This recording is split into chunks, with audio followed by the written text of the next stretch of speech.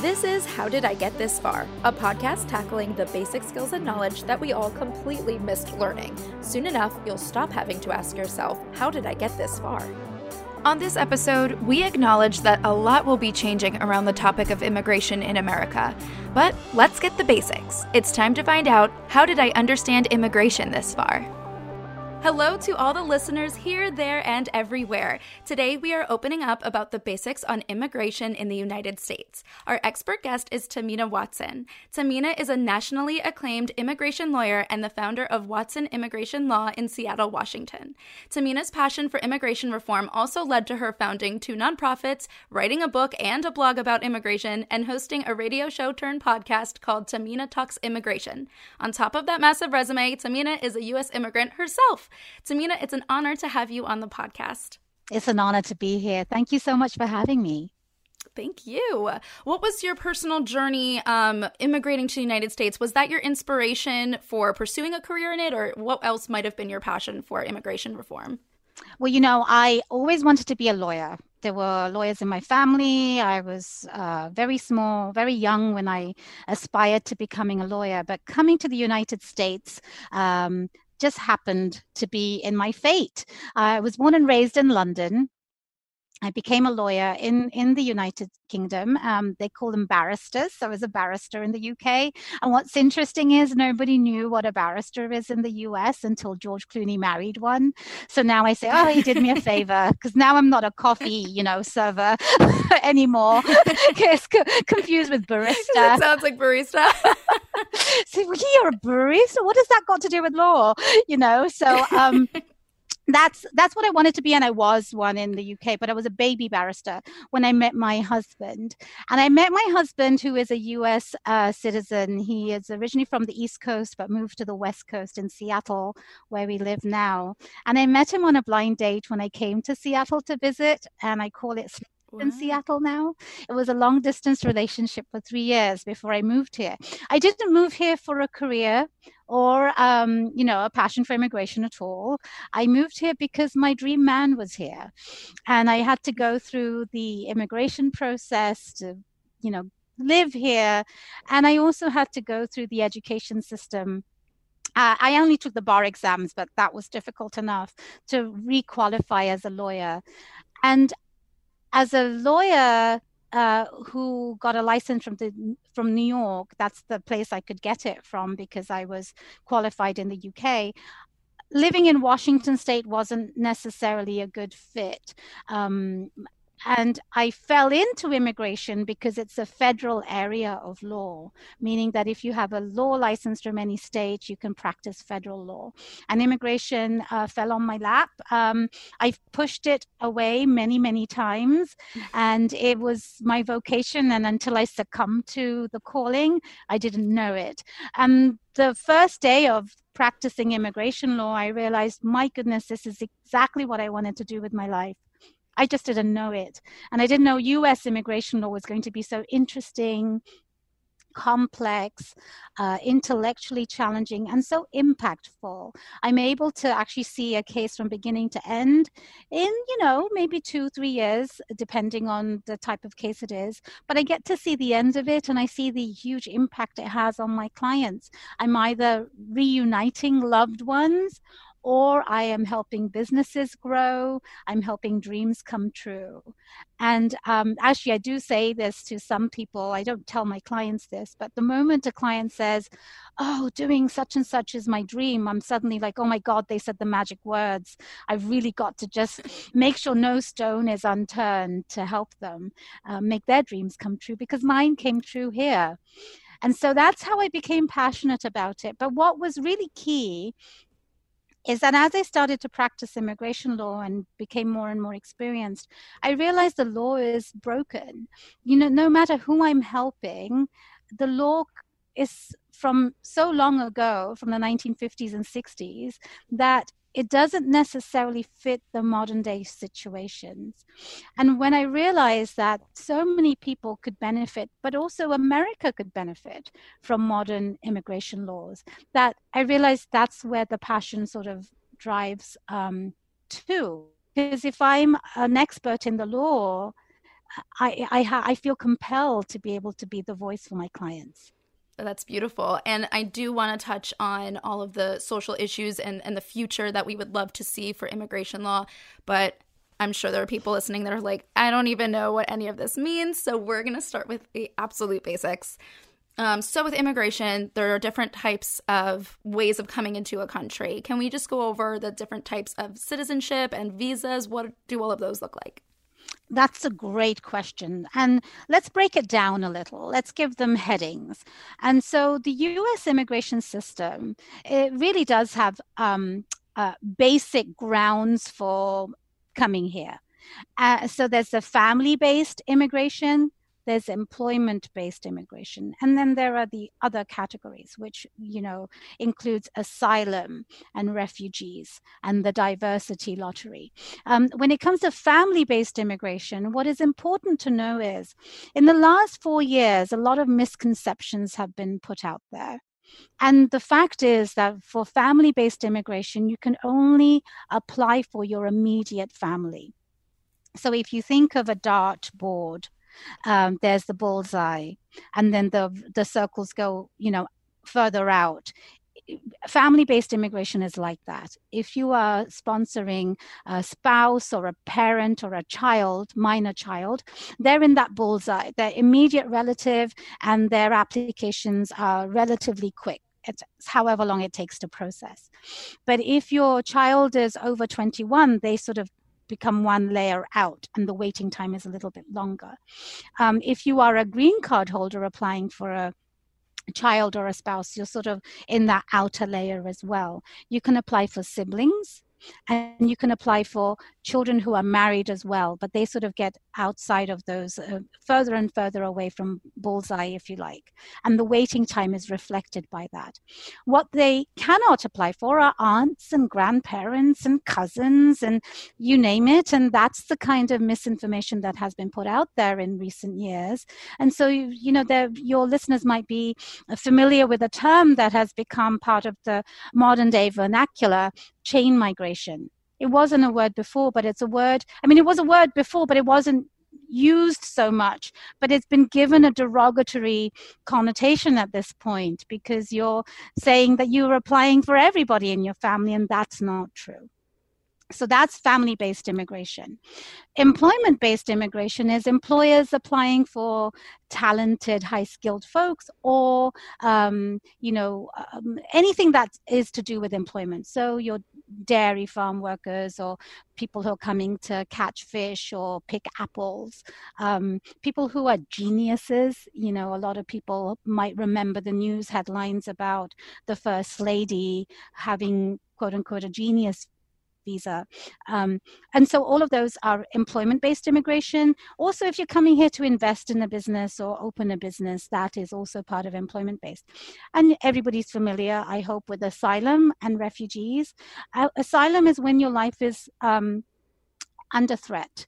You're being persecuted for a number of reasons, and they are a narrow number of reasons.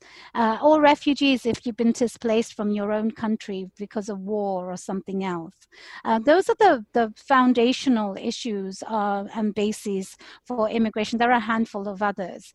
And when you come to the United States, there are quotas. If you think about a pie chart, there's a segment that's set for family-based, there's a segment that's set for employment-based. And then if I take that bullseye sort of dartboard analogy again, the waiting time for when you get these green cards will also depend on which category you're in.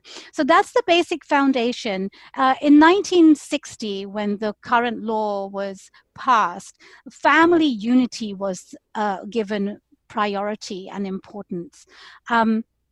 What's happened in the 2000s and 2020, particularly technology and globalization, they've made our world so different from how it was in the 60s that the laws that were passed at that time haven't been modernized since. And so that's what needs to change. It needs to change with the current times, where technology is taken into account, the modern day of working is taken into account, globalization is taken into account, so that these systems can be updated. Okay. You covered so many of my questions because I was going to ask what gets prioritized. And you're saying family is what's prioritized?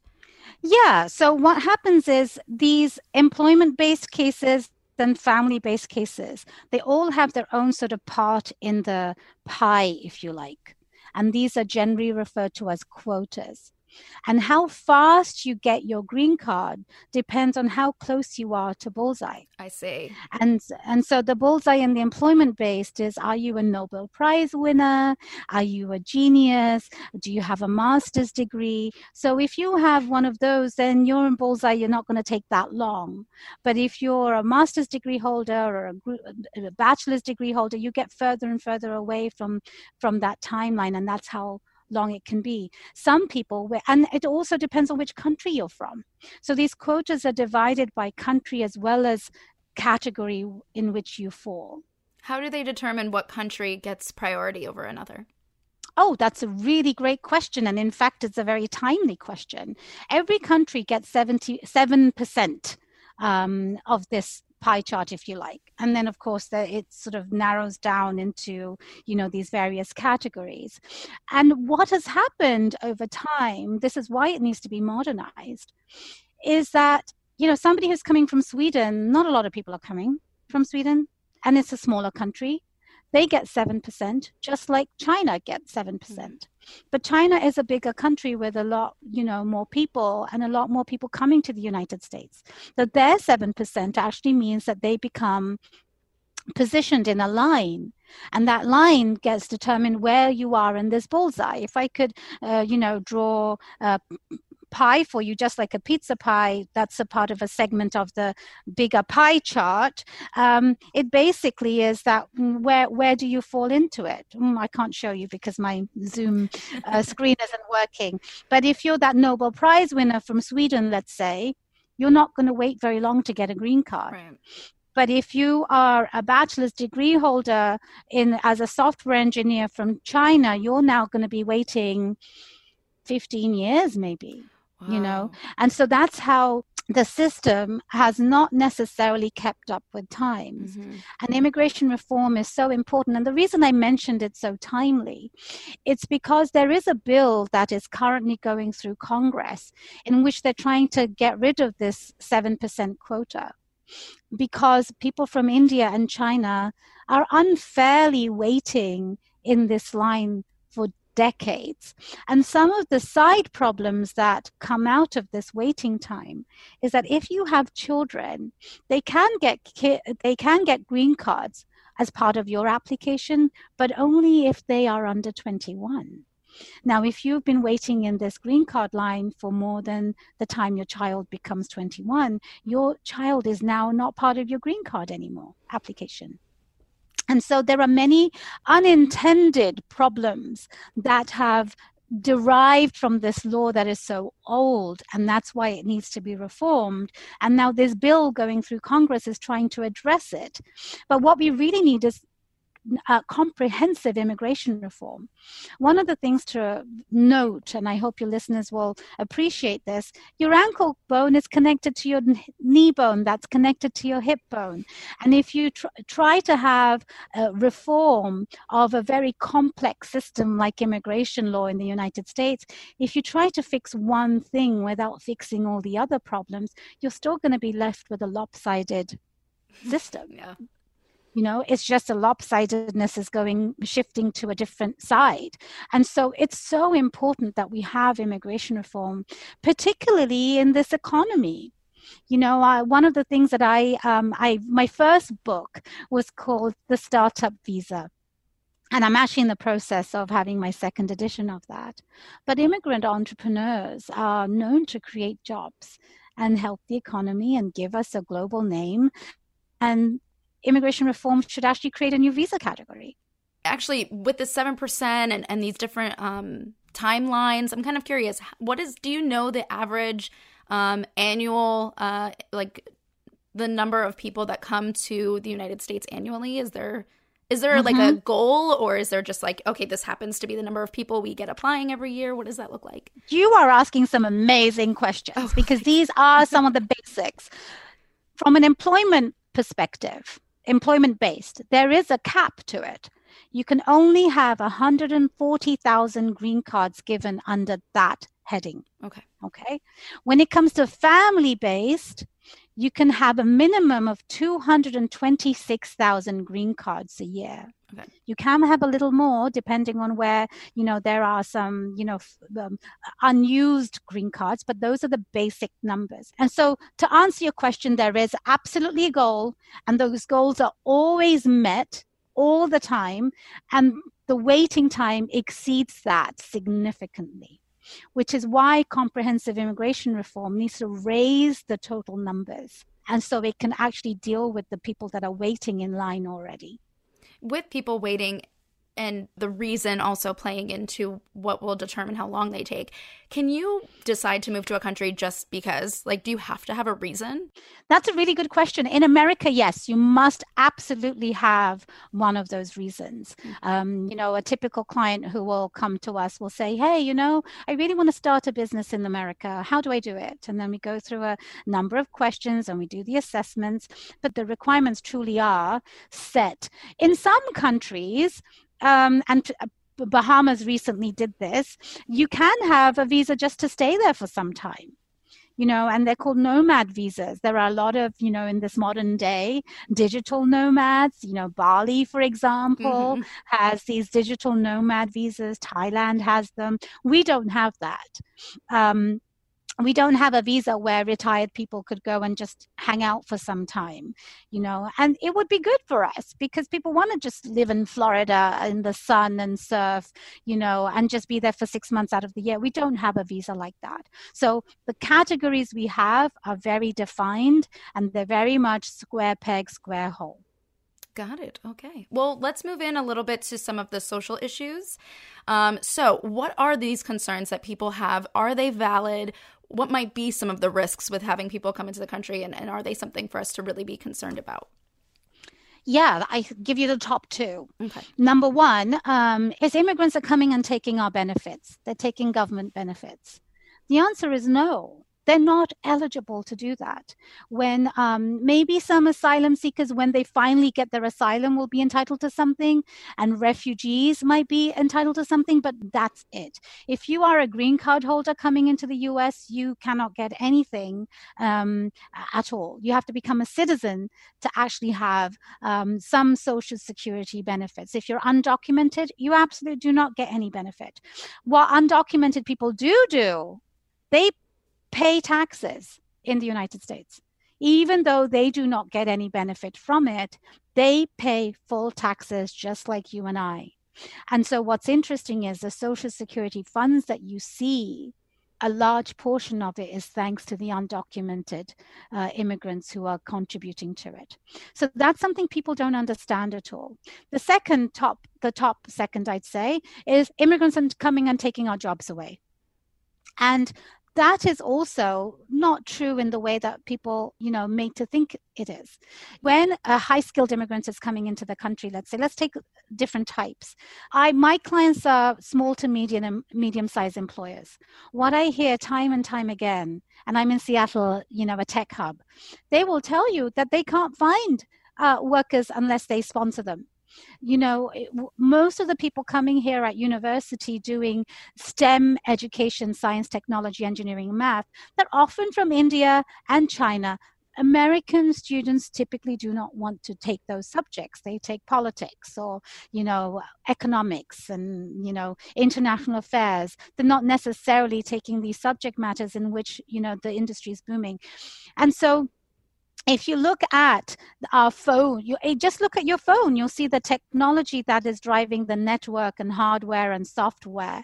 They're all, maintained by foreign high-skilled immigrants. So if you talk to any employer, you'll find that it's difficult to find them. So in my opinion, they're not taking these jobs. When it comes to the agricultural industry, you'll hear a lot of people say, well, they're taking our jobs. What jobs are they taking? American citizens traditionally do not want to be picking apples in farms, doing back-breaking, laborious work. They're not going to Alaska in the cold, risking their lives in the ocean to catch fish and salmon. They're not going to a dairy farm trying to get milk and produce dairy. So you will talk to any farmer and they will tell you, farmers who are owners, who are American citizens, they will tell you that they cannot find American workers to do this job. And so what is the solution to that? We need comprehensive immigration reform again. Why are these industries struggling to have workers in their industries? That's a good point. Okay, I have kind of a different type of question. Can getting married just to get a green card really work? And if so, or if not, what are your thoughts on that show, 90 Day Fiancé? Oh, yeah, that's interesting. Well, first of all, 90 days, let's get that out of the way. I think the producers had emailed a lot of lawyers to get, potential clients of ours to sign up. I got those emails too, but none of my clients were interested. But it's been interesting to see how that show has become so popular. But I haven't watched the show enough to tell you what happens in their real lives. But what I can tell you is before they come to the United States, they've had probably gone through at least a couple of years of paperwork. Mm-hmm. And so a fiancé visa is essentially a promise to get married, to come to the United States and then get married and get a green card. But one of the requirements is that you must have met each other at least in the last 2 years in person. It's an actual requirement. Okay. And so these people that you see likely have met those requirements to get those approvals. So they would have filed a form called I-129F. They would have had to have submitted a lot of proof to say we are in a relationship, look at our flights to see each other and photos together and receipts at restaurants and hotels and family members who love us. And after that, the foreign immigrant would have had an interview at the embassy to verify whether they're really in love or not. Okay. And then they come to the US, and then they have 90 days to get married. You have to get married and file your papers within those 90 days. Otherwise, after 90 days, you're illegal. You must leave the country. And you have to come to the United States to marry the person that is your fiancé. You cannot come here, fall out of love, and marry somebody else. Your K-1 will be considered invalid and your marriage green card will not be accepted if you marry somebody else. So it's very important to understand some of those basics. But to get married to get a green card, it's interesting. There's a misconception that, yes, you can get married and get a green card. The answer is, it is not that easy. It is so intrusive a process and it is so invasive and it's very paperwork heavy. And the government will absolutely investigate you inside out before they give you a green card. They're looking at whether this is actually a relationship before you file the paperwork. Hey, if you were, engaged, what were you doing when you were engaged? Were you going out together? And if you're in different countries, it's easier to give paperwork, flight tickets, emails. If you're in the same city, living under the same roof, often it's not as easy to give that joint paperwork, but maybe you have a lease together and bills together. But you're also showing evidence to prove you're a boring married couple, doing boring married things, going to Safeway, paying your taxes, paying the bills. And are those bills coming in 2 names and 1 address? You've got to prove that. You have to be showing that you're integrated in your finances as well as your family. Mm-hmm. Are you spending Christmas with the family members? Do you have pictures showing your mother-in-law hugging you to death? I'm exaggerating a little, but right. And then part of it is also the US citizen is sponsoring this person and showing financial ability to maintain this person. And so they're giving their tax returns and promising, whether they remain married or not, that they will continue to sponsor this person and pay for their basic expenses. And so the additional thing that's been added is that the foreign citizen now needs to show their own financial self-sufficiency.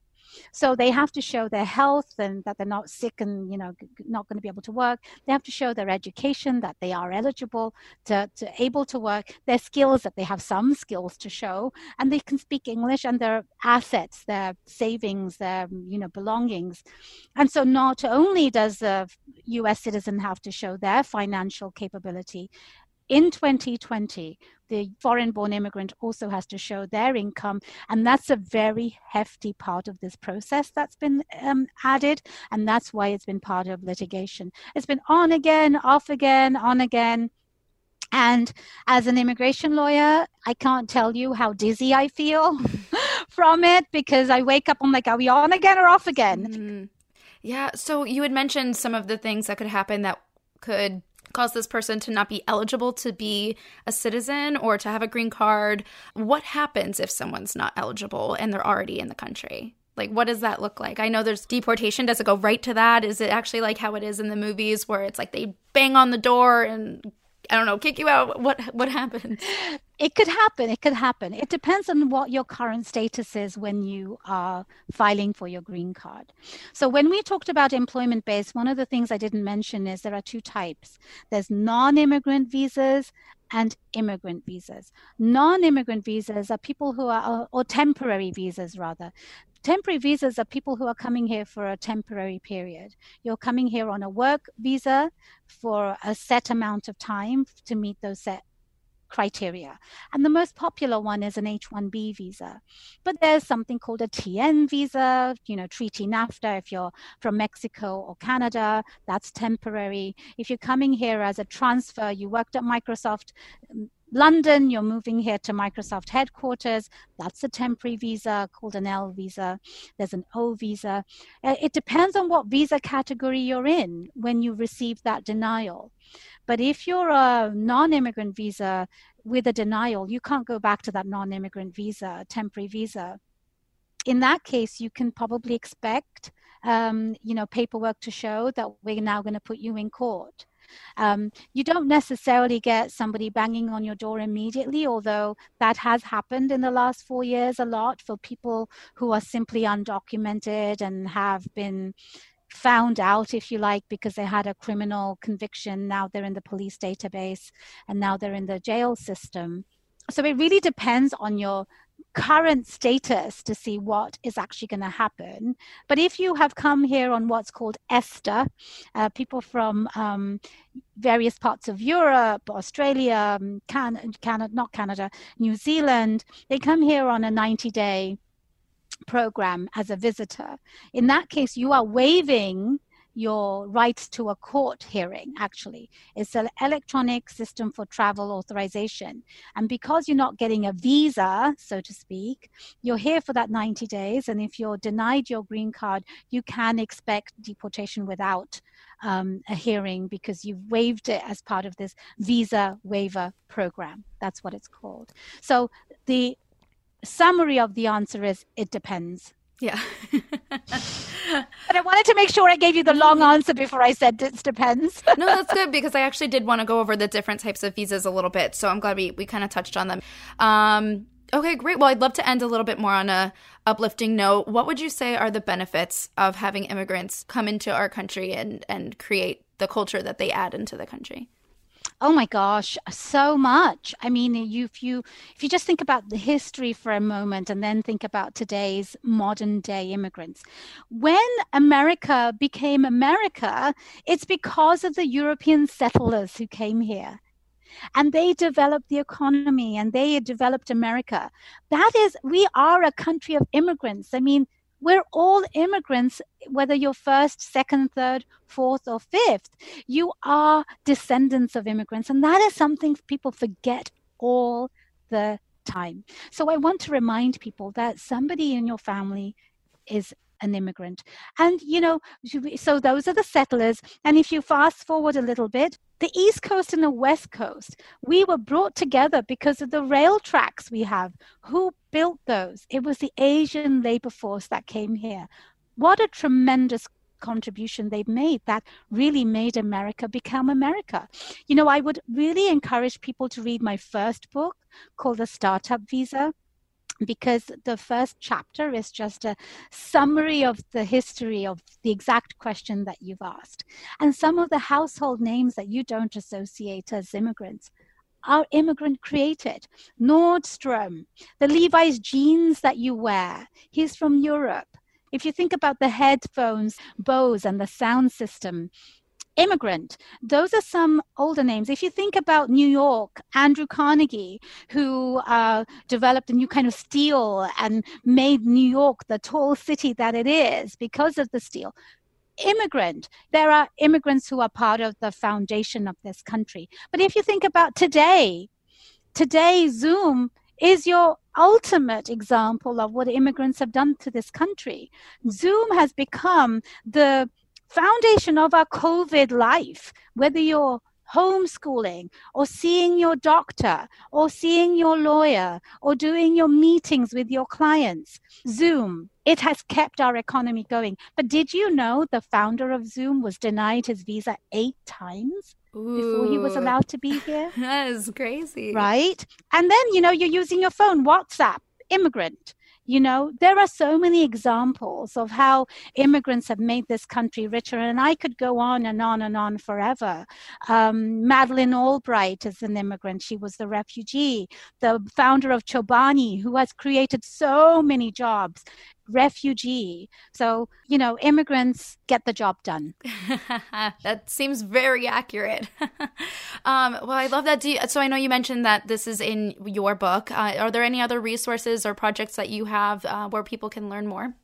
Yeah. So my 2 books, you can find them on Amazon and Barnes and Noble. The Startup Visa is my first book, and I'd love for people to read that because I think it's very timely about the pandemic and economic recovery and why we need that visa. And of course, it has the history of immigrant contributions. I'd love for people to read my current book that just came out. It's called Legal Heroes in the Trump Era. And you might have to invite me again sometime so I can talk about what I have done in the last 4 years. But it's a summary of what I've done and what other lawyers have done for immigrants and other civil rights issues to uphold the rule of law. But I have a podcast too called Tahmina Talks Immigration. It's on iTunes and Spotify and other places. And then I have a blog on my website. My website is watsonimmigrationlaw.com and /blog. And then I just started a public-facing Facebook page. And so it's Tahmina Watson on Facebook. And I'm on LinkedIn. I mean, you can't miss me. Just Google me and you'll find me. No question is too small or too big. Well, thank you. And I do appreciate you answering my questions that to you are probably like, really, this girl did not know this stuff. So I appreciate you dumbing it down for me, something that comes off very intimidating. So I appreciate that. Thank you so much for asking such good questions, because I know that these are very important questions for general understanding. Mm-hmm. And so you did an amazing job asking me really great questions. Thank you for that. Thank you. That is actually extremely reassuring. So thank you very much for saying that. Well, keep it up. Thank you. And to everyone who tuned in, thank you for being open to this conversation. And we'll break down the basics on another topic soon. Bye. Bye. I hope this episode helped. Please subscribe, rate, and review to support the podcast. And follow along for more hacks, tips, and failed attempts on Instagram at How Did I Get This Far Pod. Well, that's as far as we will get for now. I'm Amanda Ogun. Thanks for listening.